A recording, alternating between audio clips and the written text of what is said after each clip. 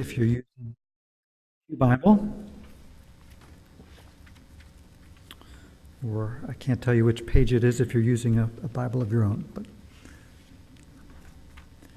page 568.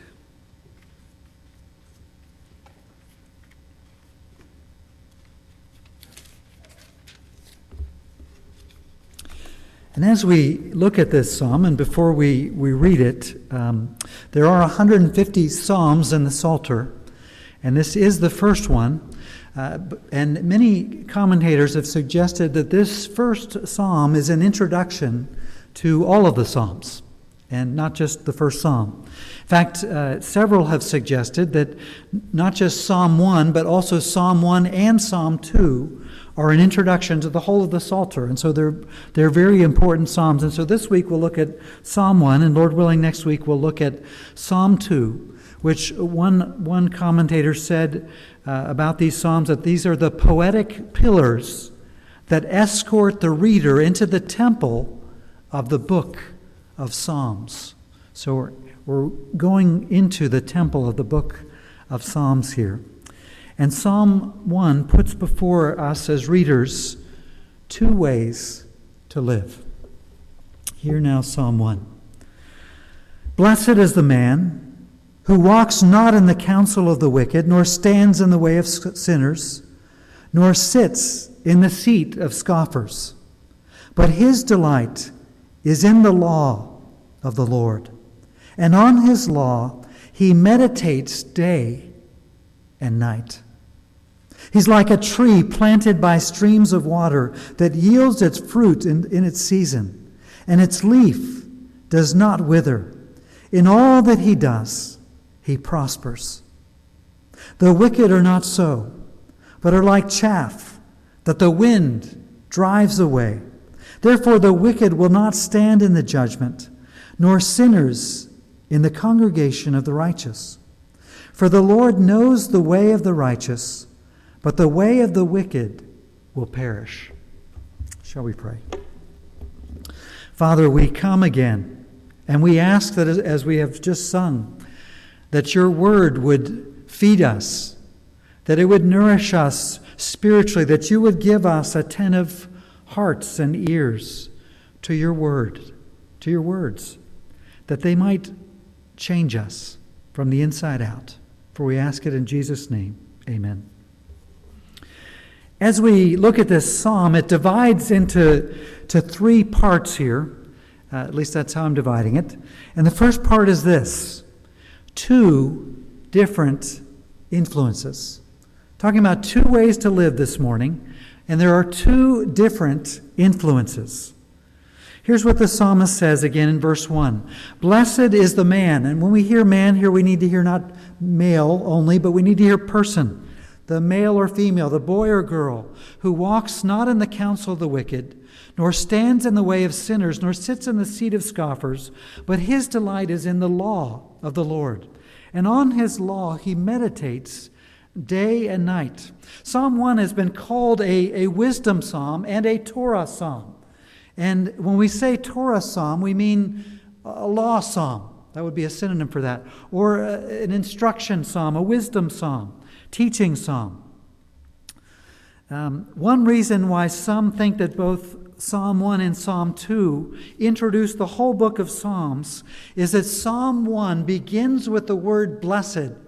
And Psalm 2, if you're looking at a Bible open in front of you, the last part of that verse of that psalm ends with the word blessed. Blessed are those who take refuge in him, in the Son. That's from Psalm 2. But blessed, it can also be translated happy, is a person who is not guided, who is not influenced by the wicked. Blessing or blessedness is a gift from God. We don't earn it, but we do put ourselves in a position to receive it by the way that we live our lives. And so my question for you this morning is, what is guiding? What is influencing you and your life this morning? Is it God's law or something else? Is it God's instruction? The law of the Lord, the Torah of Yahweh, the teaching, the instruction, the wisdom for life, which comes from Yahweh, the covenant Lord. In that sense, we're talking about revelation. That is something that God reveals to us. It's not religion. It's not how we get to God on our own. That's religion. It's what God reveals to us for the purpose of helping us live in harmony with His will. Perhaps my favorite definition or description of the law of the Lord, the Torah of Yahweh, is divine truth for daily life. Divine truth for daily life. It's practical. The godly man or woman is concerned with pleasing God and doing God's will in every circumstance. The psalmist says that his delight is in the law of the Lord. It's in the instruction of the Lord. Psalm 119, which is also a law psalm or a Torah psalm, says, "How sweet are your words to my taste, sweeter than honey to my mouth."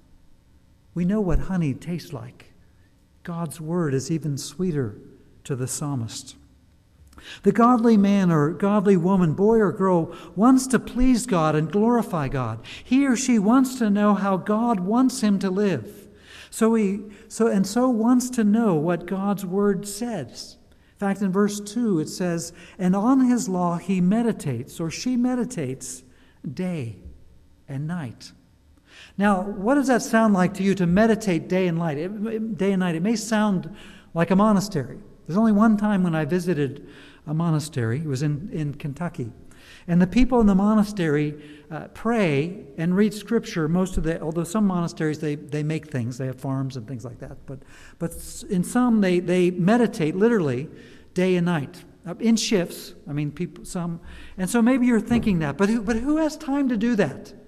Maybe a minister or maybe somebody retired could possibly have time to do that. But I don't think so. Even ministers and retired people need other things to do. What if you have a long commute and work long hours, which a number of you do at your job? What if you have small children at home? Or maybe not small children, have children at home. How can you delight in the law of the Lord and meditate on it day and night? What if you're a student and you're studying something else? How can you meditate day and night? What might this look like for you? I think we need to wrestle with this a little bit. And every person's circumstances are different. And so it may look a little differently. But think about Joshua, who is not a priest. He was a leader who replaced Moses as the leader of Israel. And yet he who was not assigned as a priest a role of meditating on and studying God's word and teaching it to other people. But he said this in Joshua 1:8, "This book of the law shall not depart from your mouth, but you shall meditate on it day and night." Here's the leader of Israel saying this. "So that you may be careful to do according to all that is written in it.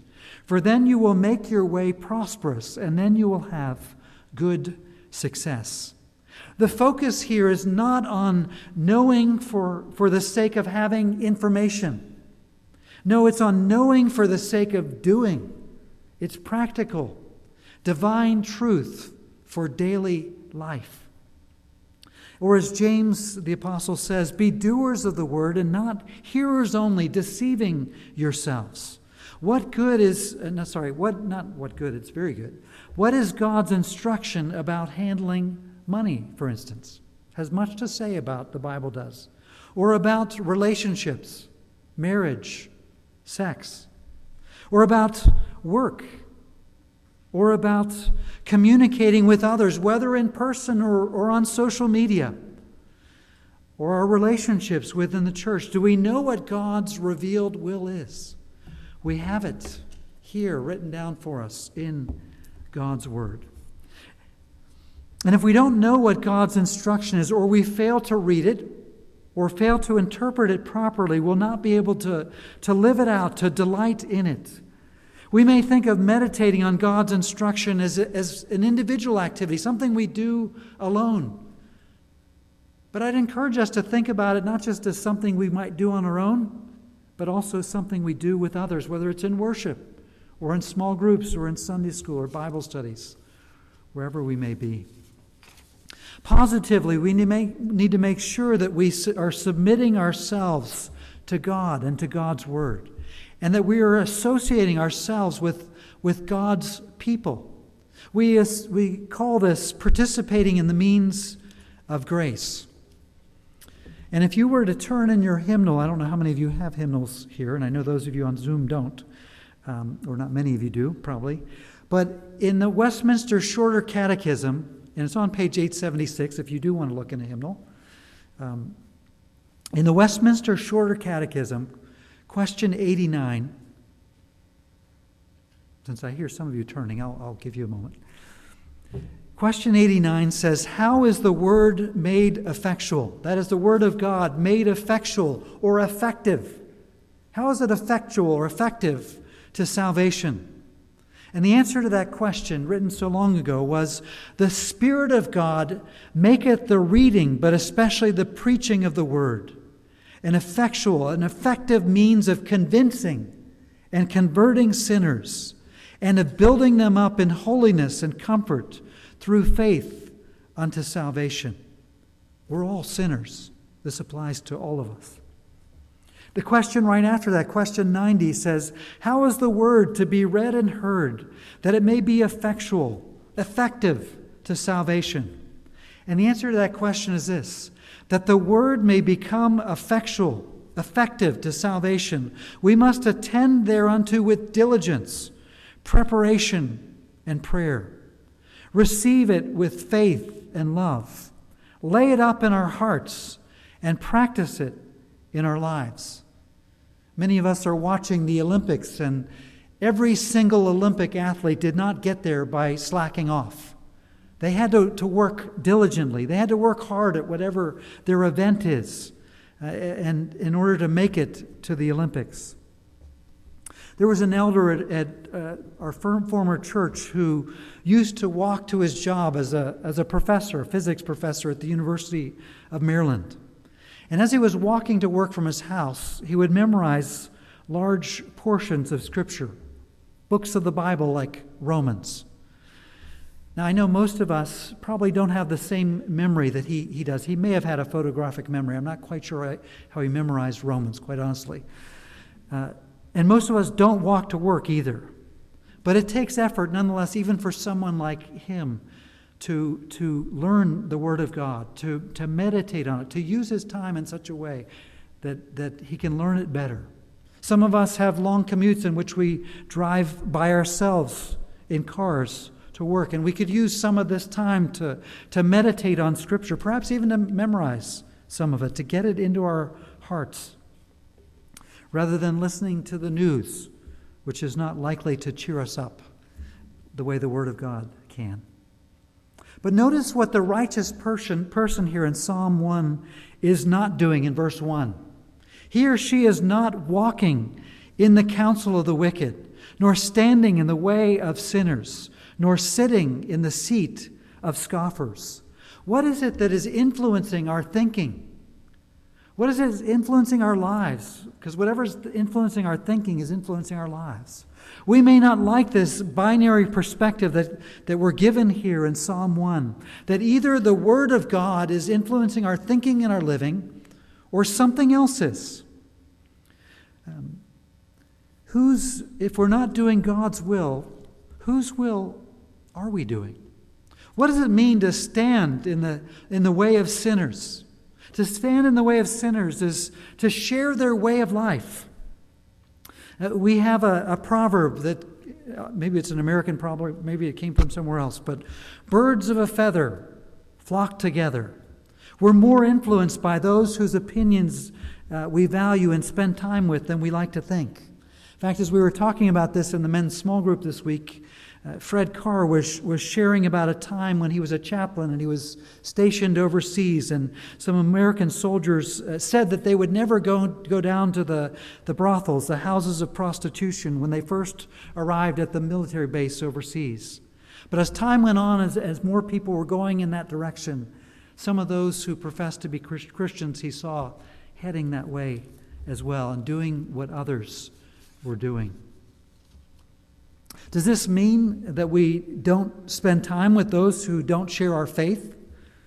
No, we will spend time with those who are unbelievers, but we cannot and should not participate in some of the activities that they do that are contrary to God's word and to his will. Yes, Jesus spent time with tax collectors and sinners, including sinners who were Pharisees and religious leaders, but he never participated. Jesus never participated in their sins. He never sinned. He did not sit in the seat of scoffers, those who mock God's word or mock other people, frankly. Those who are self-sufficient and act with arrogant pride and who refuse to accept and submit to God's word, to his instruction. Jesus didn't sit in the seat of scoffers involving mocking or making light of God's word. Of course he wouldn't do that. It's his word. He didn't make fun or mock others either. So he didn't identify himself with the thinking and planning of mockers and the godless. Their whole manner of life, their walking, their standing, their sitting, is all in opposition to God. But consider those who are living the other way, living differently, in complete loyalty, or at least desiring to live in complete loyalty to the Lord. As the person pictured in Deuteronomy chapter 6, verse 7, speaking of parents, to parents here, you shall teach them God's words diligently to your children, and shall talk of them when you sit in your house and when you walk by the way, when you lie down and when you rise. It's getting more difficult to live out the Christian faith here in the West. Difficult for ourselves and difficult even more so as well for our children. Resistance and hostility is growing increasingly in North America. In fact, yesterday I was reading an opinion piece in the Wall Street Journal in which the person writing mentioned that 56 churches have been burned or vandalized in Canada this summer.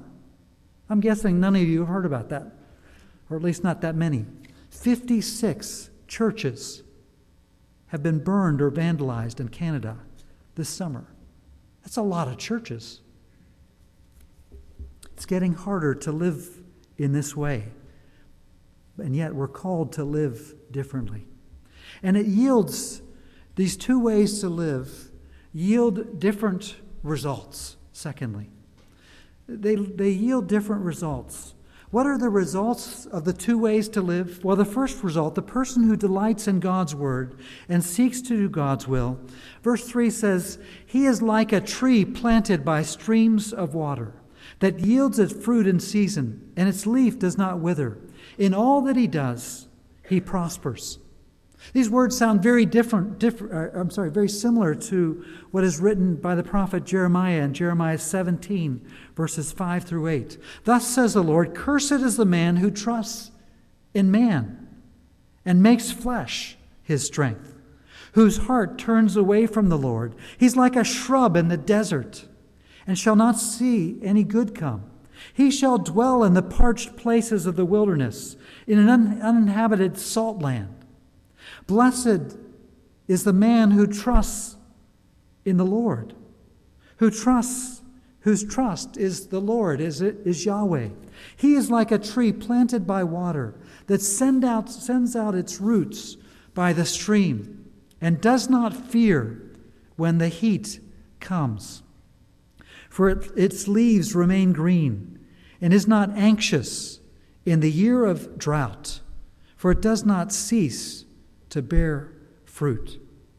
The tree is fulfilling its purpose for being created, to bear fruit, the tree that is near the stream of water. And those who are near the stream of the water of God's word as well are fulfilling their purposes. They're living to glorify God and enjoy him. And to prosper, of course, does not necessarily mean attaining great wealth, but having God's blessing on our works and words. As Moses prayed in Psalm 90, establish the work of our hands. Yes, establish the work of our hands. Help our labor to count. Help it to make a difference, to accomplish its goals. And if the godly are like a tree planted by refreshing streams of water, then the wicked experience a different kind of existence. Verse 4, the wicked are not so, but are like chaff that the wind drive away. Now, I'm not a farmer and have never worked on a farm, but picture harvest time and grain being tossed in the air with a pitchfork, as it were, at the threshing floor in ancient Israel. The wind would separate the light chaff. It would blow away like the breezes that came yesterday afternoon. And the husks would blow away. And the weightier grain would fall to the floor and be gathered up after that. Because the grain was more substantial. It weighed more. The chaff is light and it's useless. And we might think as well of husks on ears of corn that we eat when we have corn on the cob. We get rid of the husks. It's light. But the weightier corn we eat. The wicked are lightweight, persons without real substance. Yes, they may seem influential, but they will be shown not to be in the end. And in this fallen world, it's not shown to be true that in this life that justice will come. It will come in the day of judgment. And that leads us thirdly to the two ways to live results in two destinies. Not just two results in the short term, but two different destinies. Verse 5, therefore the wicked will not stand in the judgment, nor sinners in the congregation of the righteous. The psalmist is not unaware of the ways of the wicked. King David, who is identified in most of the Psalms as the author or compiler, he knows that we live in a fallen world. In fact, in these 6 verses, it's mentioned 4 times the wicked, the phrase the wicked. In fact, in the book of Psalms, the wicked are mentioned 90 times, and about half of those come in the first half, or the first book, Psalms 1 through 41, which Palmer Robertson calls the book of confrontation. There's a conflict there between the godly and the wicked. Before God the judge, the wicked will not have a leg to stand on, and among God's people they will have no place either. They will collapse in the judgment, and they will be expelled from God's people also. Well, who are the righteous? The righteous are those who fulfill their duties in all of their relationships with God and with others, who fulfill their responsibilities rightly. Who does that? Well, if we're honest, the reality is there's only one person who has ever lived, who's ever done that perfectly, and that's Jesus. He's the one and only truly righteous person. Because the people of Israel were not righteous, God sent Jesus, his Son and his Messiah, his anointed one, to take the punishment for their sins and for our sins as well. And those who trust in Jesus, the only righteous one, get credited with his perfect record and his perfect righteousness, so that we're able to be among the congregation of the righteous. We're able to stand and be accepted in God's presence. And it is God's Holy Spirit who lives in us, who causes those who otherwise would not even have an interest in living rightly, living lives that please God and seek to please him, to delight in the law of the Lord. God's Holy Spirit empowers us, who gives us a new desire, a new direction for our lives. And those who trust in him get credited with that perfect record and perfect righteousness of Christ. Verse 6 says, for the Lord knows the way of the righteous, but the way of the wicked will perish. The kind of knowledge that God has here is not just informational. It's not just intellectual knowledge. It's more than knowing about. It's knowing personally, knowing intimately. It's the same kind of intimate relationship of a husband and wife that's mentioned of Adam and Eve in Genesis chapter 4. And this kind of intimate knowledge that God has marks the love of God for his people, for his children. The Lord knowing means the Lord having a deep commitment to, a deep love and care for his own. He knows with affection. He knows his people with approval. God's knowing is an expression of his covenantal commitment to his people. And in Exodus 2, chapter 2, verses 24 and 25, we read, God heard their groaning, the groaning of his people in their slavery. And God remembered his covenant with Abraham and with Isaac and with Jacob. God saw the people of Israel, and God knew. He knew, he loved his people. He cared for his people. He showed his commitment to his people. And the way of the righteous is characterized not only by God's love for them, but also their love for God. A desire to live a godly life, a life that is pleasing to God. Not only God's covenant people of old Israel, but his new covenant people, the church, comes through a relationship with God's Messiah, Jesus. The destiny of God's people is life with God forever, peace and joy within that life. John 3:16, one of the best-known verses in the New Testament, says, "For God so loved the world that he gave his only Son, that whoever believes in him should not perish, but have eternal life. Whoever believes in him is not condemned, but whoever does not believe in him is condemned already, because he has not believed in the name of the only Son of God."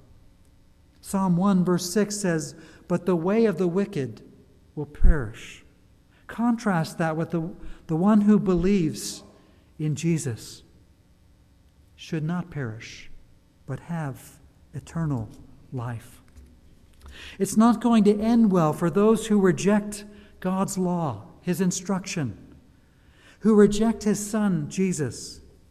Jesus said in his Sermon on the Mount, again talking about these two ways to live. Matthew 7, "Enter by the narrow gate, for the gate is wide and the way is easy that leads to destruction, and those who enter by it are many. For the gate is narrow and the way is hard that leads to life, and those who find it are few." Apparently, it's possible for people to deceive themselves or be deceived, self-deceived.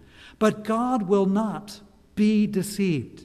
Jesus, God the Son, says, again in Matthew 7, "On that day many will say to me, 'Lord, Lord, did we not prophesy in your name, and cast out demons in your name, and do mighty works in your name?' And then I will declare to them, 'I never knew you.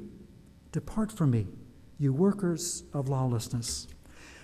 In other words, there are only two ways to live. Jesus doesn't give us a third option. The psalmist doesn't give us in Psalm 1 a third option. We build our house on the rock of God's word. We delight ourselves in the law of God and meditate on it, on his instruction, divine truth for daily living, or we build it on the sands of man's opinions. But there are consequences to our choices. The psalmist reminds us over and over, and Jesus does as well in the Sermon on the Mount. We're reminded of the importance here in Psalm 1 of God's instruction, which builds the foundation for the rest of the Psalms here. That we must trust in the Lord Jesus Christ and his righteousness if we are to be a righteous person. We must repent of our desire and dabbling in the ways of the world, which is the way of sinners, the seed of scoffers. We can't simply be concerned with our own choices, though. We must also be concerned with the choices of those whom we love, whether it's family members, church members, those within our spheres of influence, because these are life and death consequences that are faced here in these two ways to live. There is the blessing and blessedness for those who trust in Jesus' righteousness and set their hearts on living righteously as well and seek to follow his instructions. And there is perishing, being consumed by drought in difficult places for the wicked. The choice is before us. Two ways to live. Shall we pray?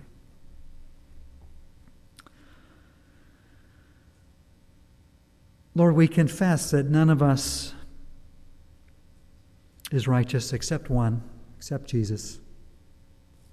But Lord, we desire to be a people that seeks to live rightly in all of our relationships with you, with one another, with our neighbors as well.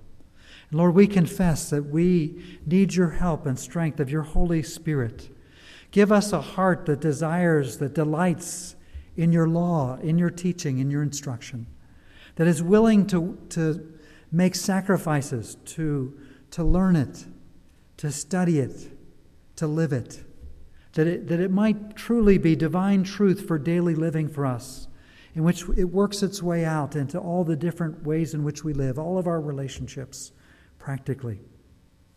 Lord, we know as we look at this that the consequences are great.